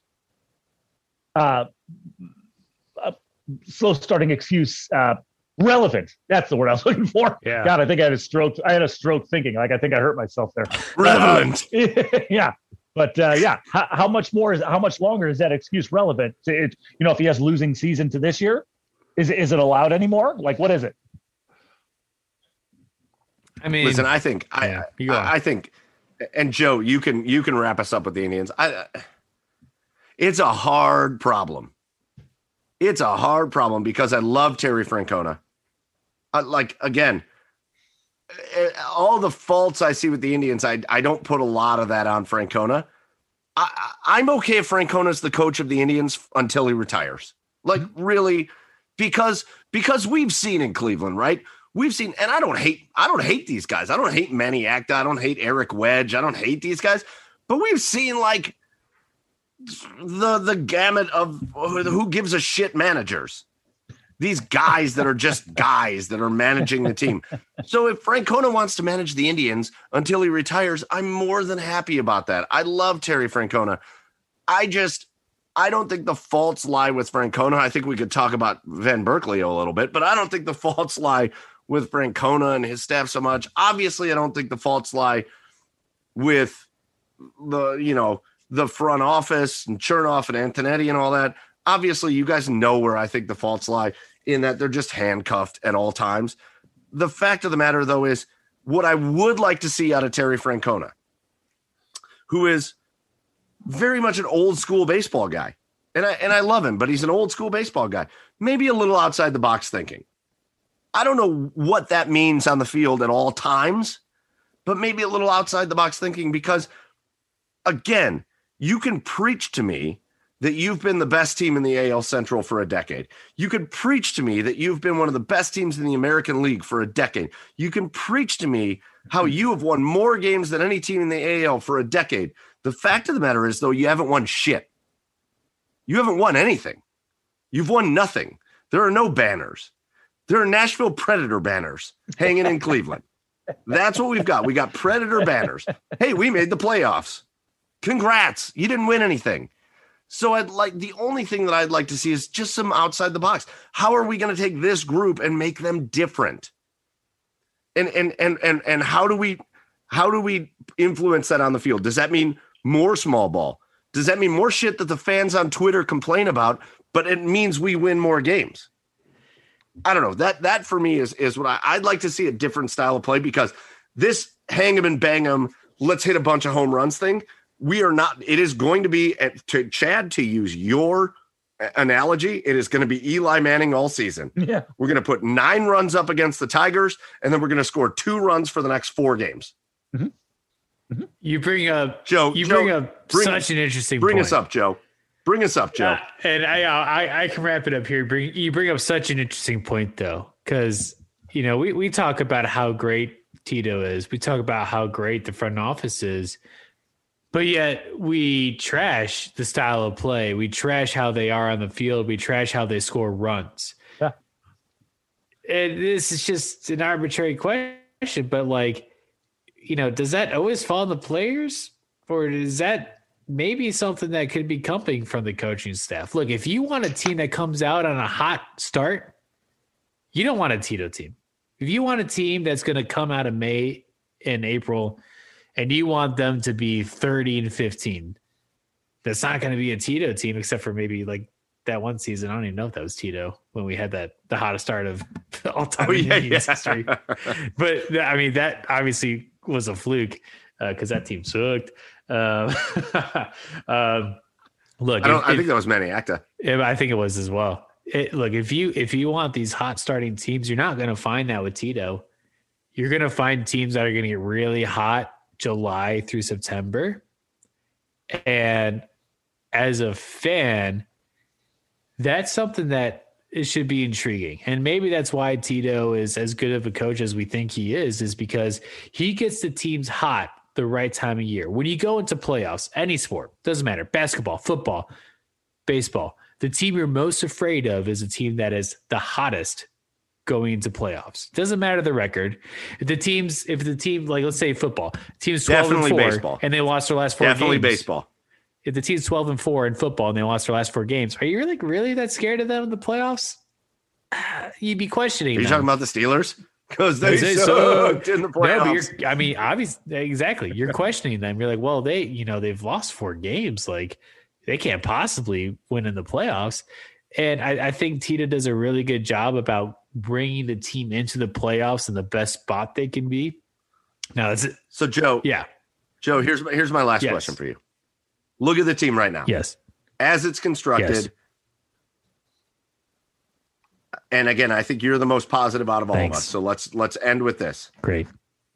Can this team win the World Series, and how do they do it? No, absolutely not. Are you kidding me? Have you seen those guys? No, they're going to have to call up some people. They're going to have to make some moves on the trade deadline. This is going to be a team that is going to be really good in June. They're going to be really good July through September.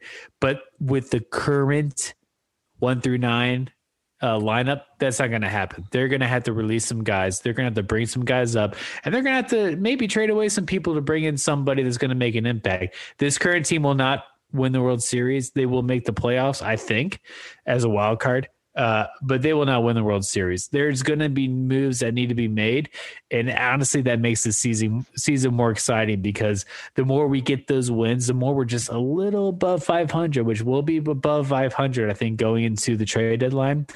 That's going to make that time really exciting for fans because hopefully we can get we'll know at that point exactly what impact we need, and hopefully we can bring that in. So they're going to peak too early. Great. Yeah. So right, okay. boys. Oh God, I had something really awesome there. Oh, what was I going to say? Oh, you're killing it. Oh, well, listen. This. Save it. Write it down. Oh! You know what? I just remembered it. They better win the World Series this year, boys. Do you know why? Oh no. Do you know why? Go on. Because after this year, you're not going to be able to say the Cleveland Indians have won the World Series. Oh well, that's fine. You're not going to be able to say the words the Cleveland Indians won the World Series. The Cleveland Guardians. The Nashville Stars. Oh no, you sucker, dude. Okay. All right, we're getting off the Indians. We're going to spend a minute on hockey before we do our 3 cheers of the week and get out of here. But the hockey season's winding down, hockey fans, and your Columbus Blue Jackets have found themselves in last freaking place in the division.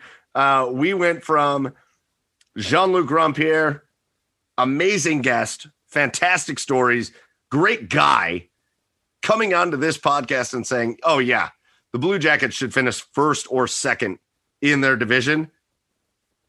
We went from that and laughing at the Detroit Red Wings for how bad they've been all season. The Detroit Red Wings have been horrendous all season. And Your Columbus Blue Jackets are now in last place behind the Detroit Red Wings. Guys, this season it's like Murphy's Law for the Blue Jackets, right? Like this was Murphy's Law.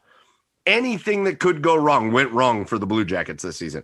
Mm-hmm. Offensively, we knew coming into this year they were not going to be the best offensive team in the NHL. We knew that. They weren't going to be, they'd be lucky coming into this year to be a top half offensive team in the NHL. Yeah. We knew that. But we also anticipated every year under Torts, they have been a top 10 defensive team in the NHL, and they've had good goaltending. Yeah. This year, awful defense. Yeah. Awful. Yeah. Goaltending, awful. I know the defense has not helped the goaltending, but the goaltending has not been good. Yeah. Everything has been bad with the Blue Jackets, and here we are coming up towards the end of the season, and the Blue Jackets all of a sudden look like one of the worst teams in the NHL. Mm-hmm. What the hell happened? Oh, God. Well, I mean, there's a combination of, I think, Torts is losing the locker room. I think you called it awful defense. I would call it inconsistent defense because at least at the beginning there, they would show signs, they would show flashes in a few games here and there where, they would play the style of defense that a Torts team plays. The goaltending, Korpisalo has been rough. Korpisalo has been great, but at times, but the defense, the defense has let him down. Korpisalo's had amazing moments. Yeah, and Patrick, you talked about not being a top 10 offensive team. They're not going to be. They weren't. And then Patrick Laine was supposed to change all of that. And when he came in, because he's one of the best snipers in the game. He had a great start, but then he kind of faltered. He kind of fell off. He's struggled to score as of late. He even changed sticks just to kind of switch the mojo around. Yeah. He did. And he scored a goal, but the day he switched the game, but he did not. He hasn't scored lately. It's just all the wheels have all come off. Everything offensively. Listen, for the Blue Jackets on Twitter, Chad. I've been loving it. We've been having fun with Romeo's Pizza down in Columbus. Mm-hmm. We've been having a great time with them. Like, what game is Cam Atkinson? What period is he going to score? Right. Never. And listen,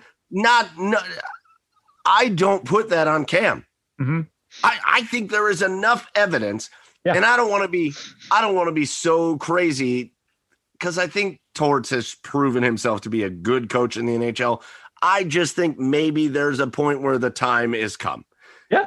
Oh, yeah. And I think there's enough evidence around the NHL. Look at the Florida Panthers of former Columbus Blue Jackets who were not getting it off here in Columbus. Yeah. Who are just exploding in other systems because other systems have a better fit for them. Yeah. I think you're seeing that around the NHL. So I don't put this on Cam per se, but like every game we get tagged. What period is Cam going to score in? I think we've seen a winner.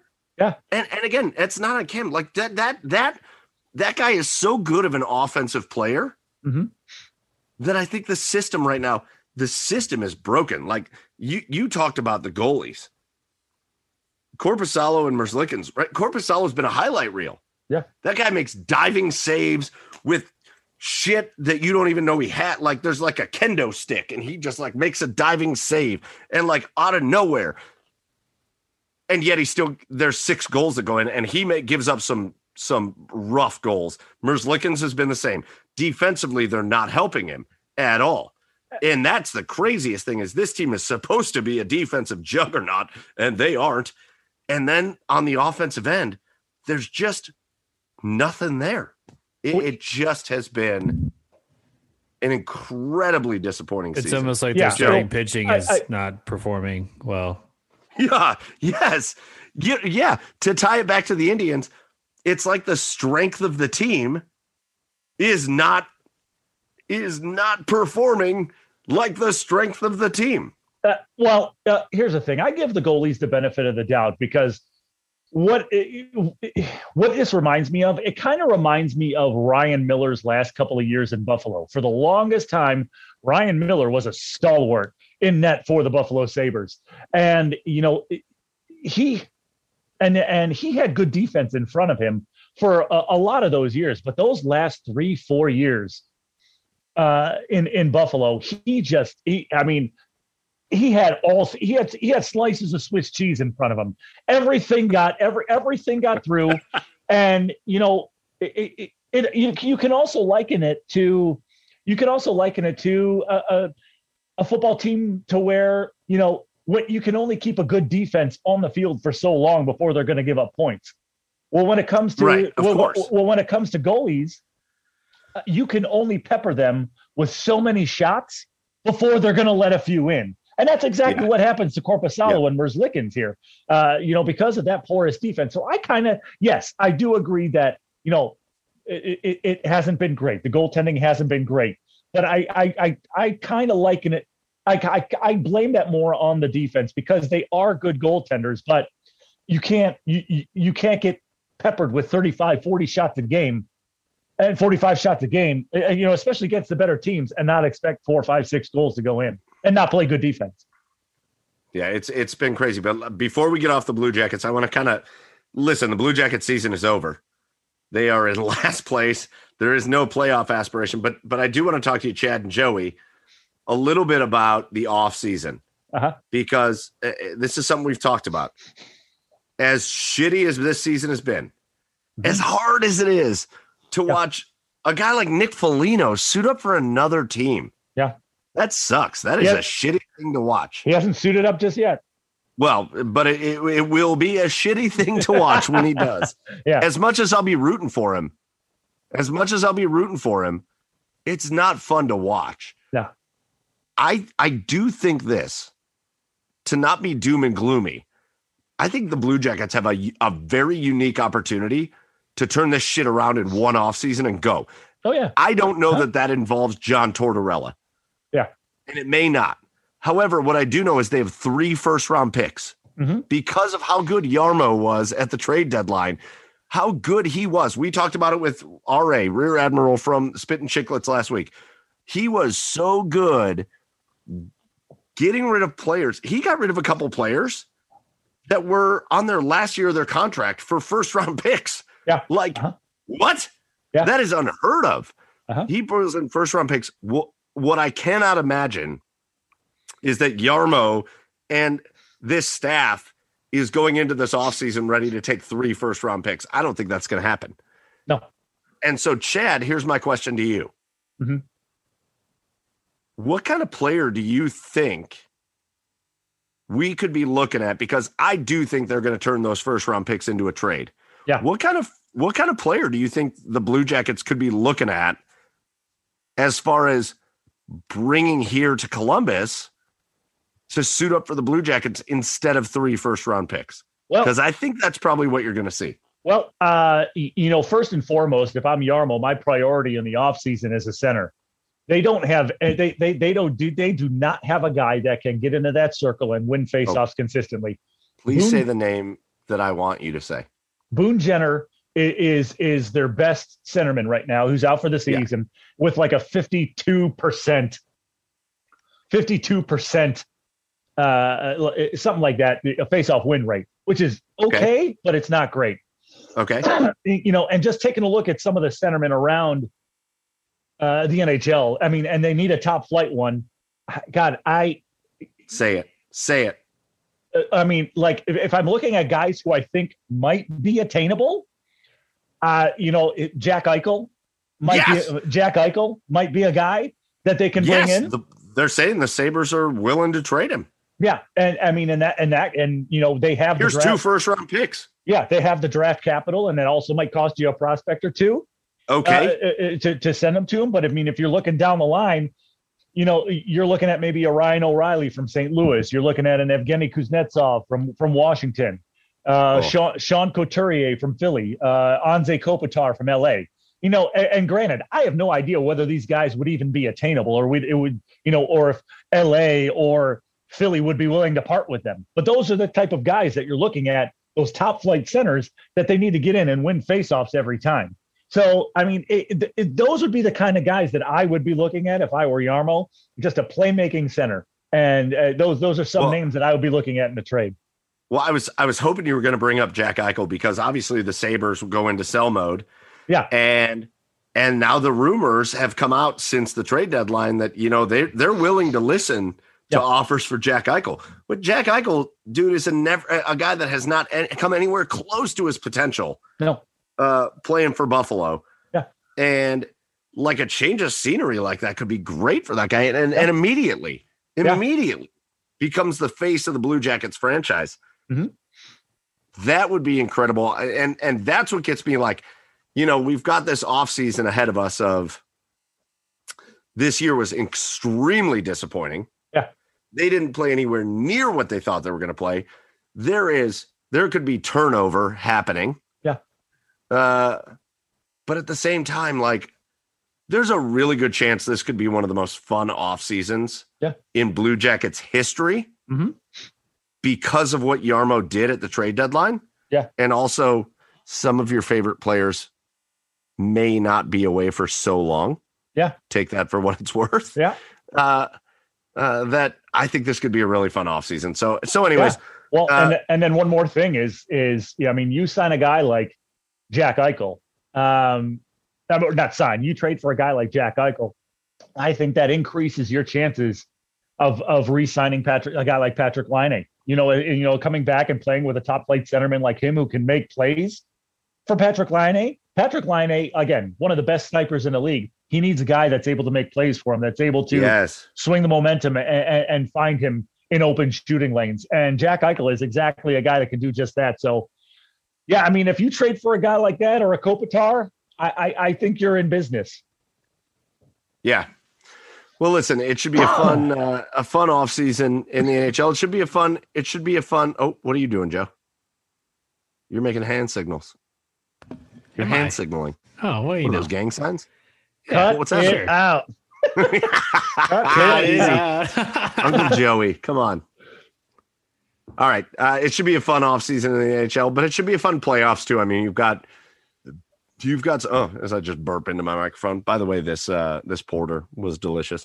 A fun offseason coming up and something to be excited, I think, about for the Blue Jackets. And you've got some good players that are playing in your minor league system here in Cleveland that I think could come up and help as well.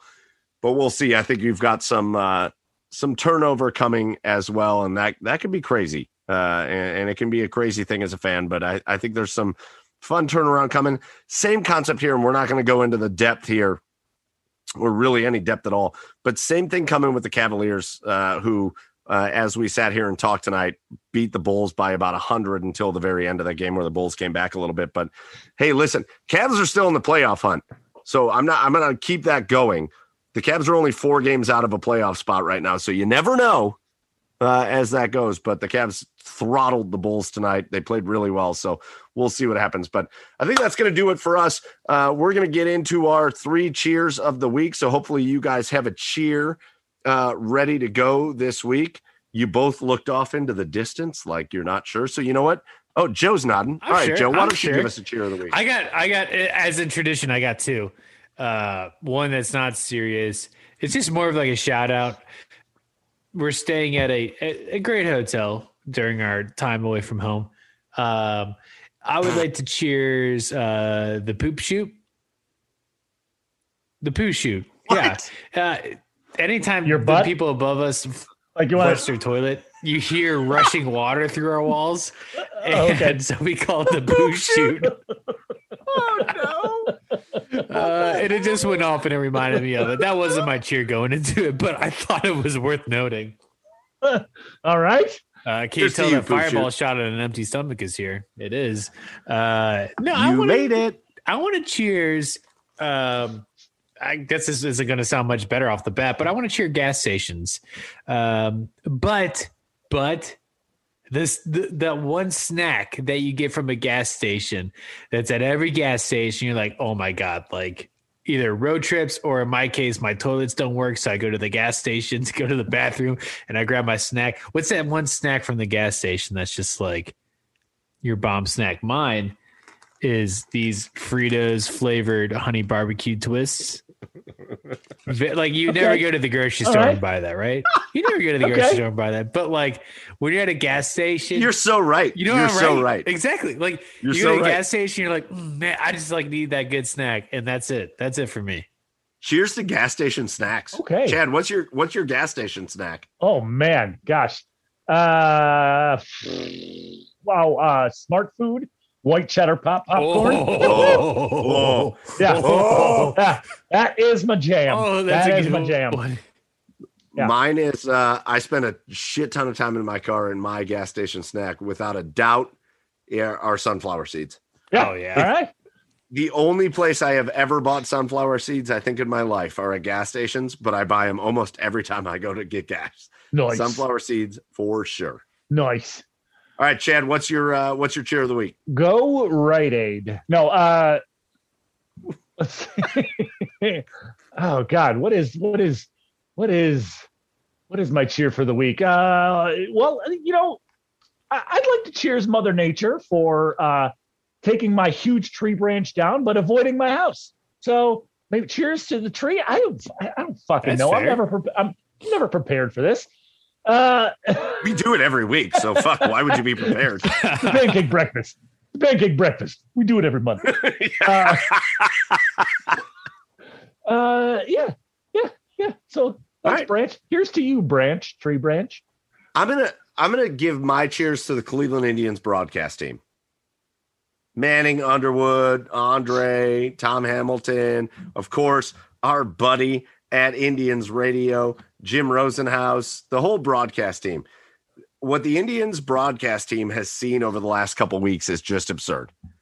They've seen a triple play because apparently Eddie Rosario thought you could just go when a guy catches the line drive. Typically. They've seen a no-hitter that should have been a perfect game, but Roberto Perez's big toe got in the way, thankfully. Beautiful toe. They've just seen a lot of shit happen over the last couple of weeks. And so my cheers go in 1 week, in a 7-day period, they saw a triple play and a no hitter. That is an incredible, like we talked, and we're going to release it again when the time is right. We talked to Joe Tate, just a matter of weeks before his passing. And he told us the story of how he saw 4 either no hitters or perfect games in his tenure as a Cleveland Indians broadcaster. He was the last one to see an Indians player throw a perfect game or no hitter. And in the course of a week, our Indians broadcaster saw a guy throw a no hitter against us and a team turn a triple play against us. An incredible feat. They actually, it was kind of cool listening to them talk about how cool it was to see a couple very rare things in baseball happen all in 1 week. So shout out to the Indians broadcast team, keeping it light, having a good time. I do love Andre Knott, our buddy Andre Knott. When he came onto the show, he talked about how they were going to have him more involved, especially during these COVID broadcasts. I love that. It's very fun to watch with him more involved. And yeah, just shout out to the broadcast team for a fun week. You boys got anything else before we get out of here? Nope. All right, boys. Nope. We're going to get out. Special thanks at Allbright NFL on Twitter, ALLBRIGHT NFL on Twitter. Benjamin Allbright covering the Broncos out there at Denver, but really just an NFL insider. All around good dude. Thank you to him for joining us here on the podcast. Thank you. Again, goes out to the Belly Up Sports Podcast Network, where you can find us at Belly Up Sports on Twitter, Instagram, all that. Go check out some of the other shows that are doing great things on Belly Up Sports. We love being on the Belly Up Sports Podcast Network, and it's only grown and grown and grown and grown. So go check them out. And of course, our last thank you goes out to you, the listeners. We love that you join us every week. We love that you enjoy what we got going on. And keep checking us out as we get through the draft and all that coming up. So for Joey down there in Nashville, Tennessee at Garage Beers Joe, for Chad Meyer over there on the east side of Cleveland at Garage Beers Chad, I am Michael Keefe at Garage Beers Mike. Go follow the show at The Garage Beers, Twitter, Instagram, TikTok, Facebook, freaking everywhere. Go check out our YouTube. It's the bomb. Go check us out everywhere. But again, for the guys, we appreciate you. Thank you for listening. Until next week, cheers, everybody.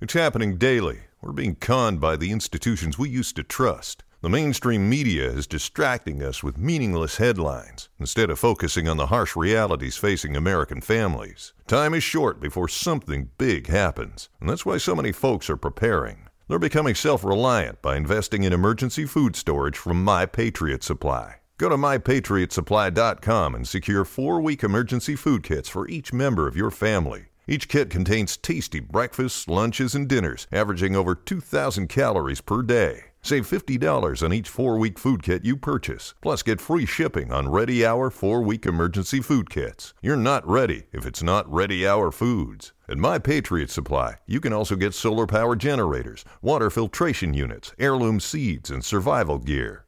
Order by 3 p.m. and your unmarked boxes ship the same day. Shop MyPatriotSupply.com today. MyPatriotSupply.com.